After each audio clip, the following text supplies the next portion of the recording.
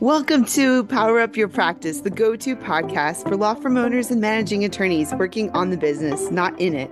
I'm Ruby Powers, your guide into the heart of law practice management, bringing you insights from leading legal minds, trailblazing attorneys, and expert guests who provide you with an actionable perspective on running your firm more effectively and efficiently. Prepare to open your mind, be inspired, and power up your practice to the next level. Hi, everyone. It's great to be here. My name is Ruby Powers, and I'm your companion through this ever-evolving landscape of legal practice. And on each episode, we're going to hear about our guest superpowers and their perspectives on reaching success, and just learn about their journey and see what we can take from that to help along on our journey as well. So, no need to reinvent the wheel, but we can find a way to improve upon it for ourselves and personalize it. So, Greg Siskind, thank you so much for being here. So I don't remember when we actually met, but I do remember we were on a panel like a long time ago.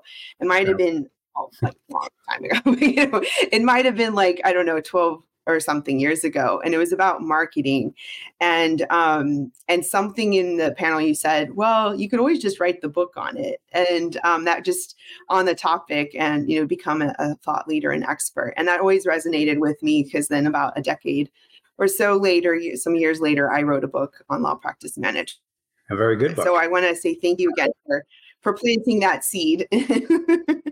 But I mean, your bio is very impressive, and it's really funny because we could talk about you as an immigration attorney. We could talk about you as a thought leader in AI, in marketing, as an author. So I don't know which way you want me to. How do you shorten your bio? But and then you created VisaLaw.com back in 1994. So you're a visionary. You've always been thinking about the future, which I really love talking with you. And you're constantly learning. So I'll let you mention anything else more you want to highlight about your bio, because I think you're very impressive. So, well, I've been it's always been sort of a tension between sort of going along the path that was the sort of the conventional path, or the ones that initially where my parents were pushing me along the way, or my peers were, versus things that where I eventually would realize that I wanted something different, and then I had to make decisions on how to pivot. So it's been over the years kind of those pivots that have been and taking advantage of the opportunities of the moment. To really be able to take advantage of. Early on in my career, I went to a fancy law school, and then I was like most of my classmates. Everybody was tracking into big law or big judicial clerkships, and I did that at the beginning, thoroughly not enjoying that. I was like thinking, how do I get out of law? How do I do something completely different? I made a big mistake. And then what I figured out was that, I gave it some time and found something I really liked, which was immigration by accident at the large firm I was at. And then I had to figure out how to pivot to being able to do that as my career, which is the one area of law I really loved. And not that others aren't good, but it was the one I knew was for me, at a firm that made it very clear to me that they didn't want that to be a practice area for them. And they wanted me to stick to the business, the business law that I was doing. So that was, you mentioned the VisaLaw.com and the sort of like being in the right place at the right time and taking advantage of what's out there. And at the time, I saw the internet changing the way lawyers would practice, and I didn't consider myself sort of a techie growing up.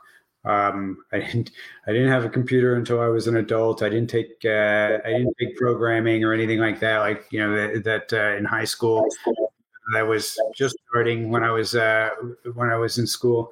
But I really kind of embraced it more as a tool from a marketing perspective of what it could do to build that practice, and then eventually started to really appreciate it in a lot of other ways. But that was a big pivot.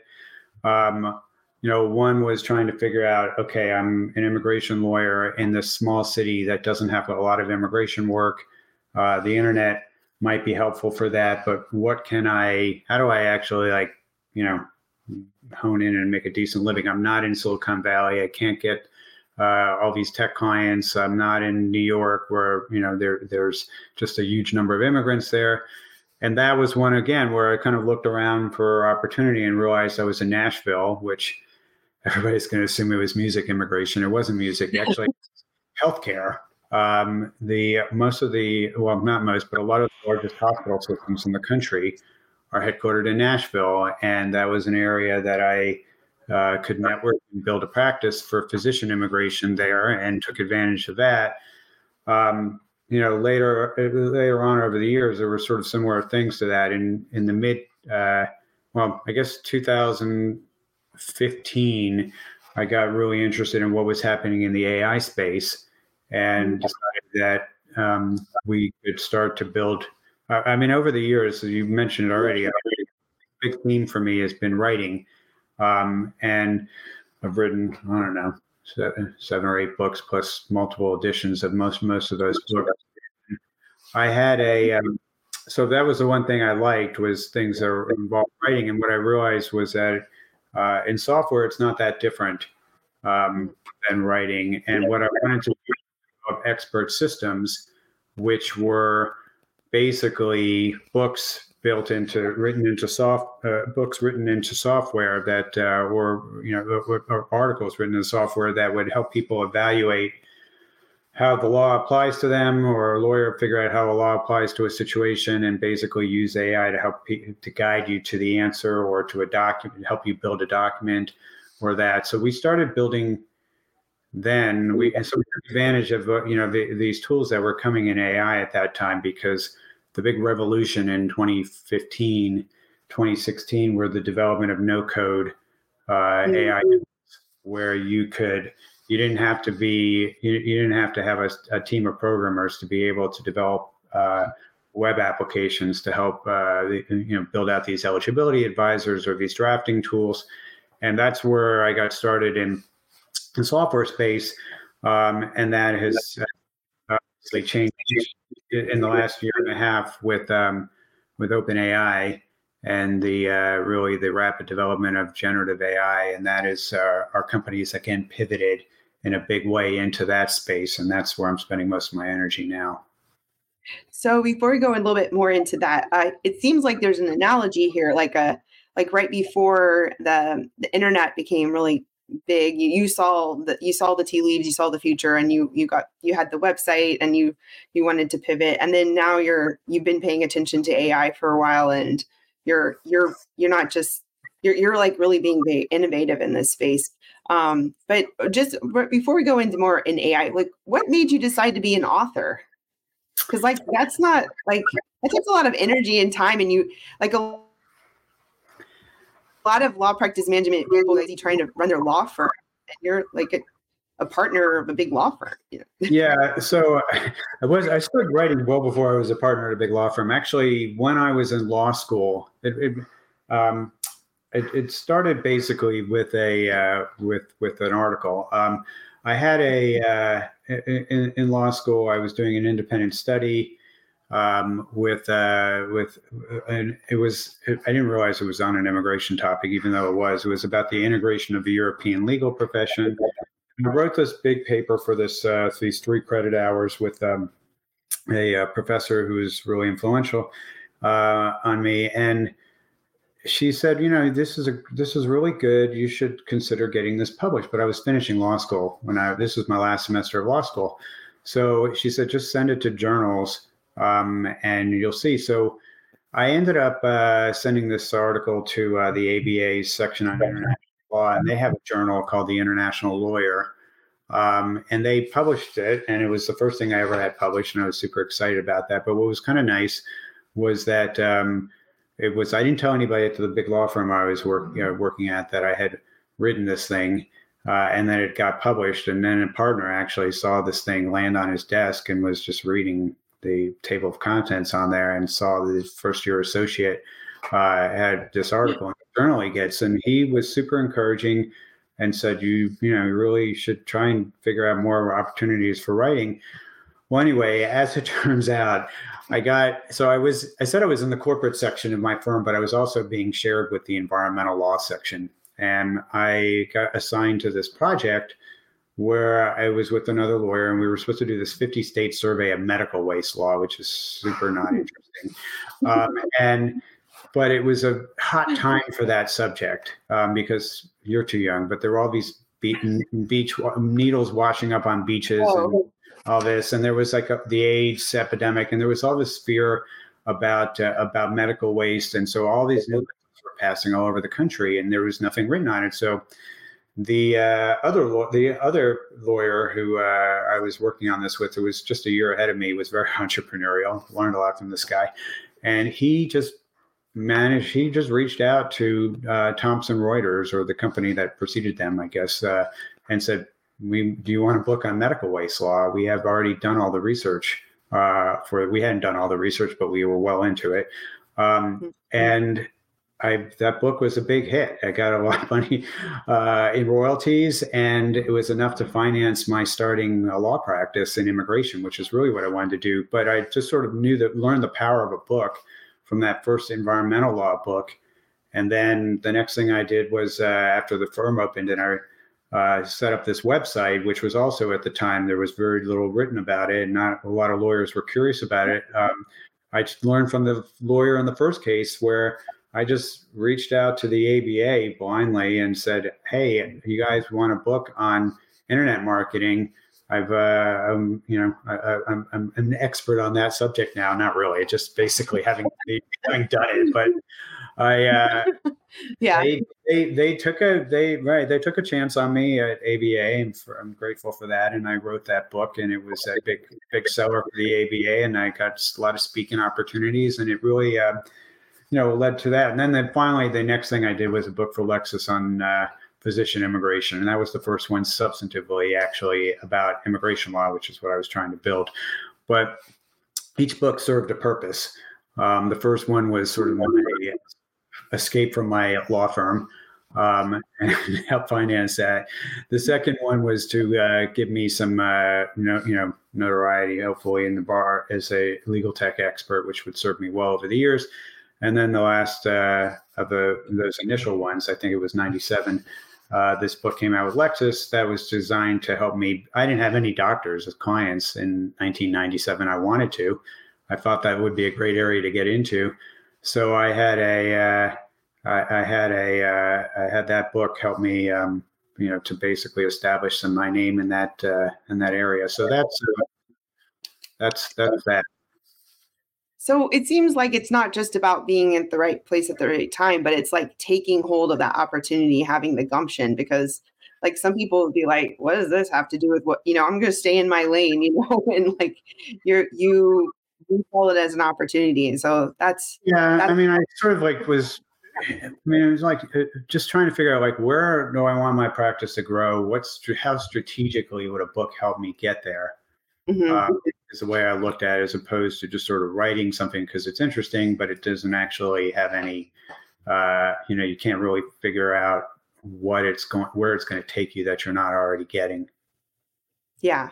And depending on the book and the volume and your audience, like authors don't usually make a lot of money off of the book. I mean, it depends. You could, but there's like the sort of like the becoming a thought leader, ancillary services, and just other opportunities that come from that.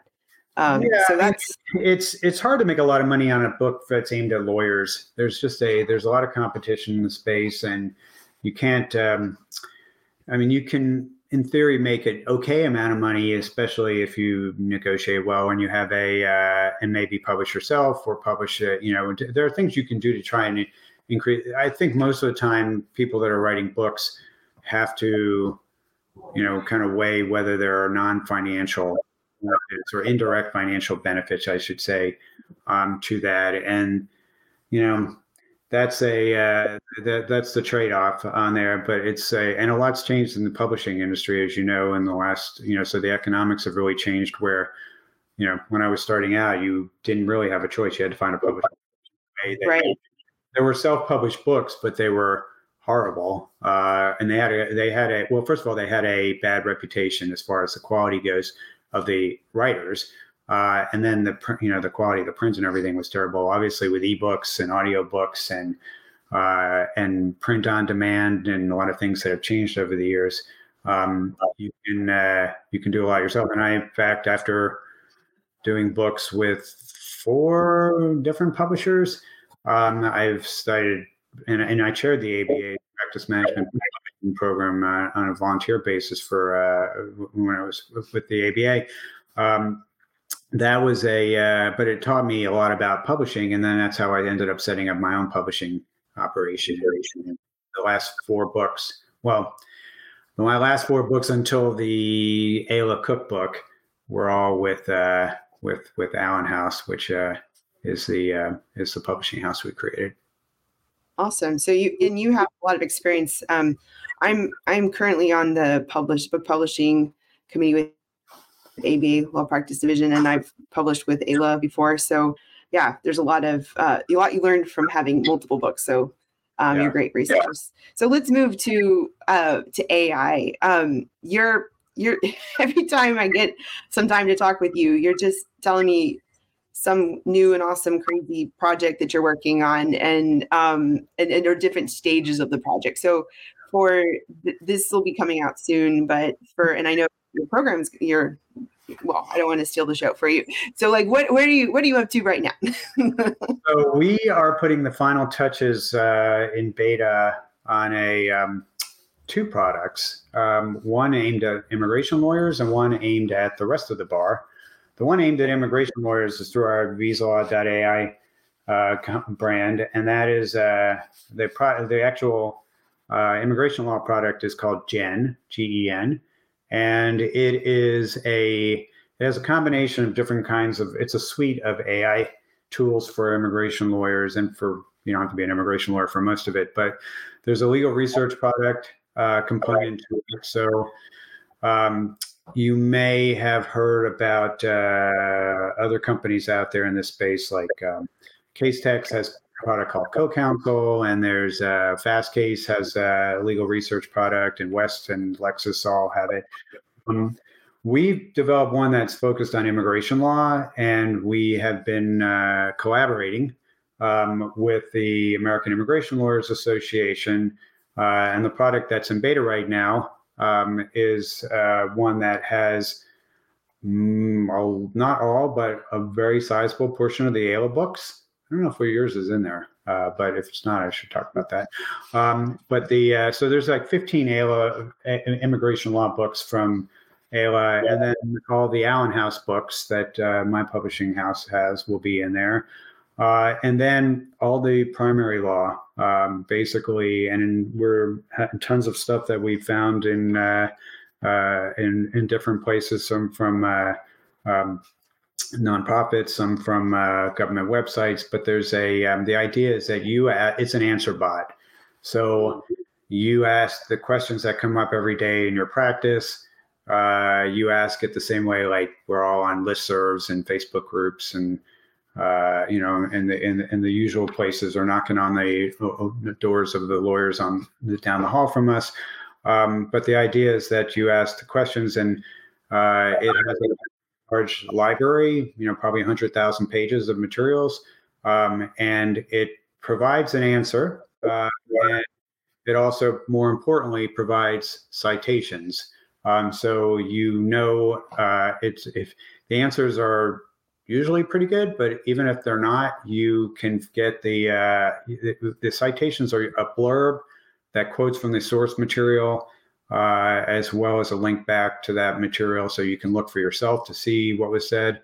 And importantly, with these tools, it's only coming up with answers to these immigration law questions from the materials themselves. So it's not combing the internet and looking, for stuff. And that's so the 3 ways basically that we get the product to give you the best answers, because there have been some notorious examples of bad, of gotten in trouble. Even this was not coming out today, but in the last, over the Christmas season, there was this headline story in the New York Times about Michael Cohen, Donald Trump's lawyer, getting into trouble because he did legal research with his law. I think he's been disbarred, but they were submitting false case citations and some legal briefs that they had gotten on ChatGPT.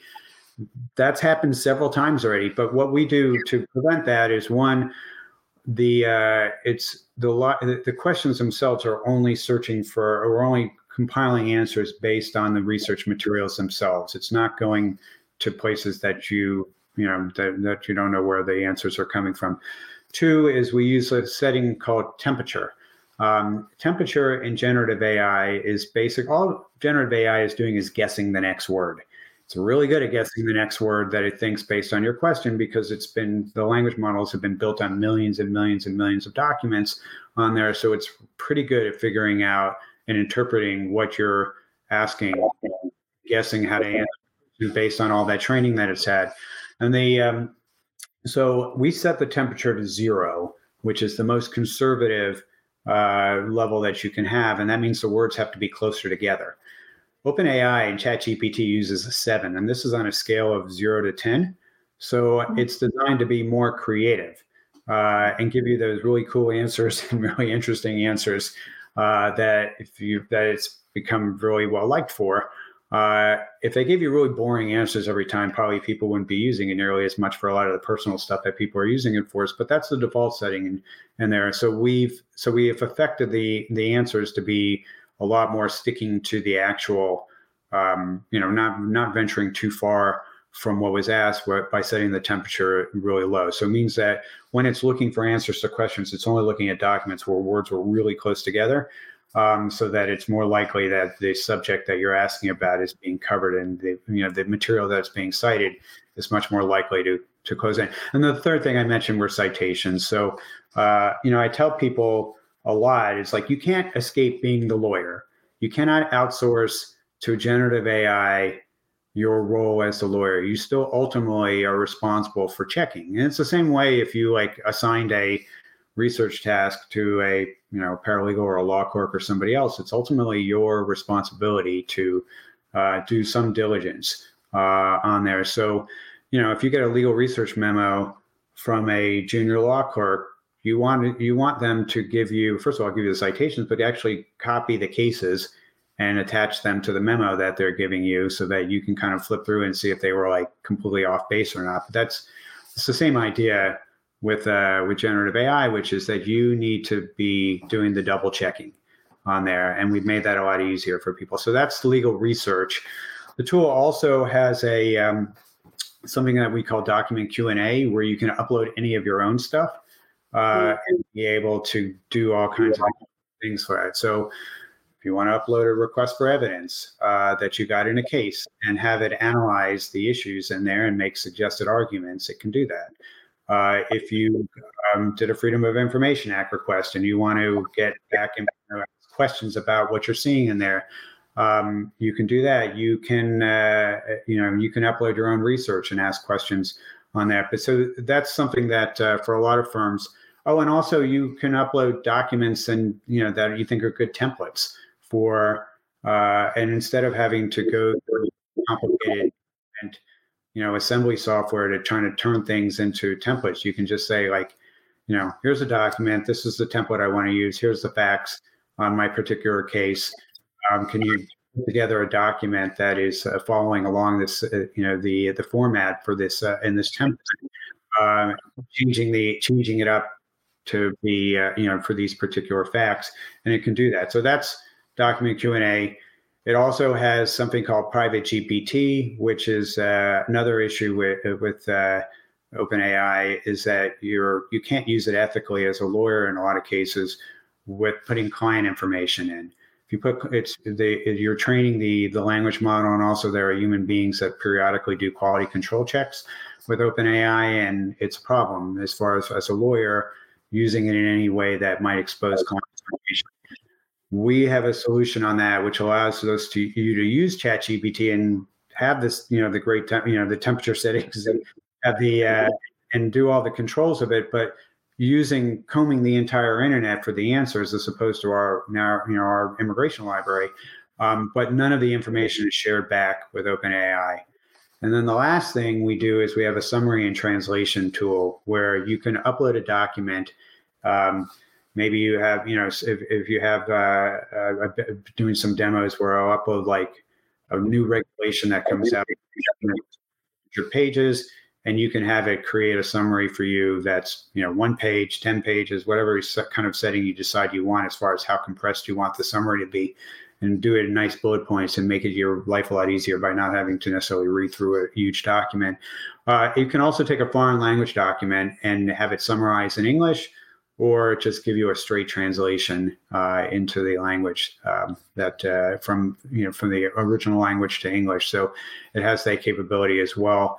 And that's what Jen's doing. And then we have the new product that's sandbox.legal is the twin, which is basically most of the same features, but it doesn't have the immigration library. And we are working on getting other kinds of materials in there, but it's more like these other resources for lawyers without the immigration part on there, because most of it is perfectly useful for any lawyer. It's the immigration law library that makes it, Jen, special for immigration lawyers, but take out the immigration law library and it's still a very useful product for lawyers. And that's what we're working on for the general legal market at a lower price point. Oh, awesome. Well, so basically what you're going to be providing shortly is going to be a product that takes away a lot of that, the fear that a lot of attorneys have from all those people, like you're mentioning Michael Cohen and others who've gotten in the headlines for right. Relying too much on a source or something like that. And I mean, listening to like this last year of ChatGPT or AI conferences and presentations and everything, it seems like a lot of lawyers are in this like the ostrich with their head in the sand type of like, there's too much and their fear and, and they just want to like ignore it or something. But I mean, I think this is where we both think this is where things are going. Obviously, you are dedicating so much, of your time on this new program, these services. But I mean, what's your take on AI in the practice of law? Like, where do you see us going? Well, I think most lawyers are going to be using it. Most people sort of dip their toes in the waters a little bit just to see what it is and haven't really used it much in their practice. I think part of the problem is they don't really know how to use it in their practice in a very practical way. Or they've been fearful because they've heard the horror stories about people who've gotten in trouble with it. So I think there'll be what I think in the beginning with ChatGPT is sort of like these big giant tools that have come out that are really good. But I think what we're going to start seeing in 2024 is the emergence of a lot of specialized tools that make it easier for you to use the generative AI in sort of small ways every day that you might not be thinking of. So that might be, drafting tools that are designed for specific practice areas. So, if you have a particular kind of petition you're always working on, there might be a company out there that says, hey, use our AI tool and we can dramatically speed up how much time it takes to prepare that kind of petition. And then you just basically answer the questions and see a first draft of a particular document. And so the tools themselves, I think there'll be a lot of lawyers are not probably going to sort of be the tinkerers and try and come up with all these things. They're going to look for tools that are out there that are already pre-designed to solve a particular problem for them. Like one thing that's an easy generative AI case that a lot of lawyers are using, don't even think of it as generative AI, is if you're in a Zoom call where you have Zoom for years has had transcription and it's and that's great, where you basically can get a transcript of the whole meeting, and that's fine, and that is a kind of AI, but that's not the kind I'm talking about. But what they do that's cool now is that I use a product called read.ai, which plugs into Zoom, and at the end of the meeting I get a bullet point summary of what was discussed in the meeting. It's able to figure out these insights to figure out who promised to do what in the meeting and what the follow-ups are supposed to be. And it gives you kind of like, all these these bonuses to make it, hopefully a lot easier to do, to take that meaningful off. The other thing I like is that with the summary is, in a lot of cases, I am delegating off to somebody in our firm that's going to work on this, and I can give them the link to this, and they can watch the recording of it if they want. They can read the transcript if they want, but they may just be happy just to see the bullet points on there and be able to jump into it a lot more quickly. That's generative AI. A lot of lawyers are using those tools now. Zoom has it built in, and people, once it sort of becomes really kind of commonplace in your practice, you stop thinking of it as AI and you just think of it as a product feature that it's doing. And I think that that's what's going to start to happen, where there's just a lot of things we're going to be doing every day that we're not thinking of it. We don't think of spell check and grammar, Grammarly as AI that's being applied to your documents. It's just basically, just another tool. And I think that's I think where we're going, is where a lot of people are going to be starting to use these tools and not even realize that they're using them.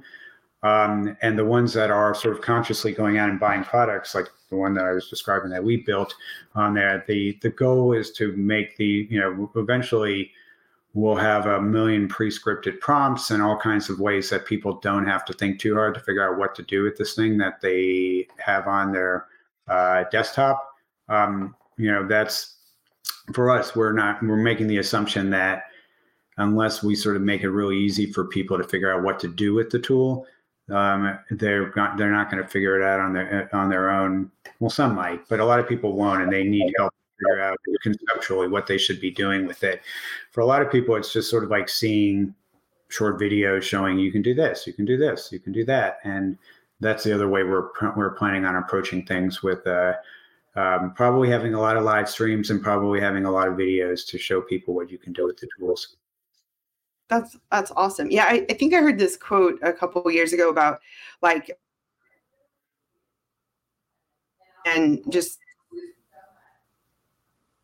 sort of just like what, and sort of long idea of that we don't really think of it as AI or special after a while, once it starts getting encompassed in our software and in our programming, what we use. But no, I agree. And I think that, my prediction is that a lot of the firms need to be looking at this and figuring out how to apply it, and not be cutting costs on like labor and being more efficient and having ways to sort of have more quality control. But thinker that. So who inspires you, and who do you sort of take for inspiration from? Well, Ruby Powers for one, but I love your talks, and you do a lot of creative things that I think people thank you. But they're it sounds corny, but my father was a huge inspiration to me. He passed away at 67, and he was still kind of in the prime of his career. He was a marketing genius, as far as I'm concerned. He had an advertising agency, but he just loved marketing. And he's the one that made it for me. I think a lot of the interest that I've had over the years in law firm marketing, I got from him, but also on trying things that, he just loved it. When I was working on the website 30 years ago, and the website turns 30 in June. Oh, wow. It was just a lot of support. So if you have somebody, it's really nice if you have somebody that's close to you that is giving you a lot of that seems to be as excited about what you're working on as you are. So that helps. There's been tons of great people over the years, and a lot of people that my law partner Lynn Susser and some of my colleagues as well have also. I'd put in that category. So I don't know if there's one I would list except my dad. And my dad is actually Alan, who is the Allen House, Alan and Allen House. So that was my he was a big reader. And I knew that when after he passed away, that was a good way to remember him. Oh, I remember you shared that with me. That's very memorable. And I was actually thinking about my mom, because she she brought the love of learning and reading to me. But when I was talking to you not too long ago, I found out, like, how many books do you read a year? Because I thought I read a lot, but I think I always tally up the log. It's actually a little bit less this year than I usually aim for. My resolution is always to read 50 books in a year. But this year was around 40. I just basically use every opportunity, whether it's on at the gym, on a Kindle, or on a bike, listening to an audio book, or on airplanes, wherever. But that is one thing for me. And I try to tell people, don't just read business books on there. Don't just read things that are like good for you. I like, you need a break, and that's part of work-life balance, is finding being able to turn off your everything and basically getting engrossed in something, science fiction or whatever your thing is on there. But that's so for me, that's part of sanity. well, and so we like to ask everybody on the show, what do you think your superpower is, and how did you get it? I think my superpower is probably being able to take complicated things and explain it to people who don't really want to hear it, as far as like the complicated, whether it's like taking really complicated immigration concepts and being able to explain it to a client, or taking, complicated technology concepts and being able to explain it to lay lawyers on there. I think I'm better at that than a lot of other people who can't really, I think, really kind of make their marks suitable for the audience that they're in front of. And it's really important a lot of times, I think, in terms of people really wanting to listen to what you have to say on there. I think it's sort of a matter of respect, where you kind of meet the audience where they are, rather than kind of like expecting them to get to where you want them to be on there. That's a superpower, but that's something that I think I'm probably decent at. Yeah, that's a really important skill, because I've heard that people say that before, and I think you're right. And I think those, like, even professors and teachers who aren't able to teach because they can't distill it down to somebody who's learning it for the first time, then they're not really doing their job. And part of our jobs as lawyers and in marketing is to be able to convey that important information. So what we've talked about AI, we've talked about being innovative, marketing, and the importance of reading and balance. And we talked a bit about that. But do you have any other closing thoughts or reflections on those? Predominantly, our audience are those who are running a law firm, starting, or like a partner, manager, and are just trying to improve their practice. Nothing like a really narrow question like that. As far as thoughts, you want to say, make it. I guess that well, first of all, I don't think I'm necessarily the best manager on there. That's the one thing, is like, if you are not great at something, then find somebody who is good. That's sort of like probably the best advice. One of the things that I realized was, like, I'm not the greatest when it comes to HR management. I'm not the greatest when it comes to the financial side of business. I'm good at a lot of other things, but I've over the years have sort of like quickly realized what your weaknesses are. If you can correct them, great. If you can't, then find somebody else who can basically do that, rather than just doing a bad job at it. If you're not great, I mean, if you don't have a choice, you obviously have to deal with managing people. But if you are self-aware enough to recognize your weaknesses, then get out of the way and correct it and let other people basically do that.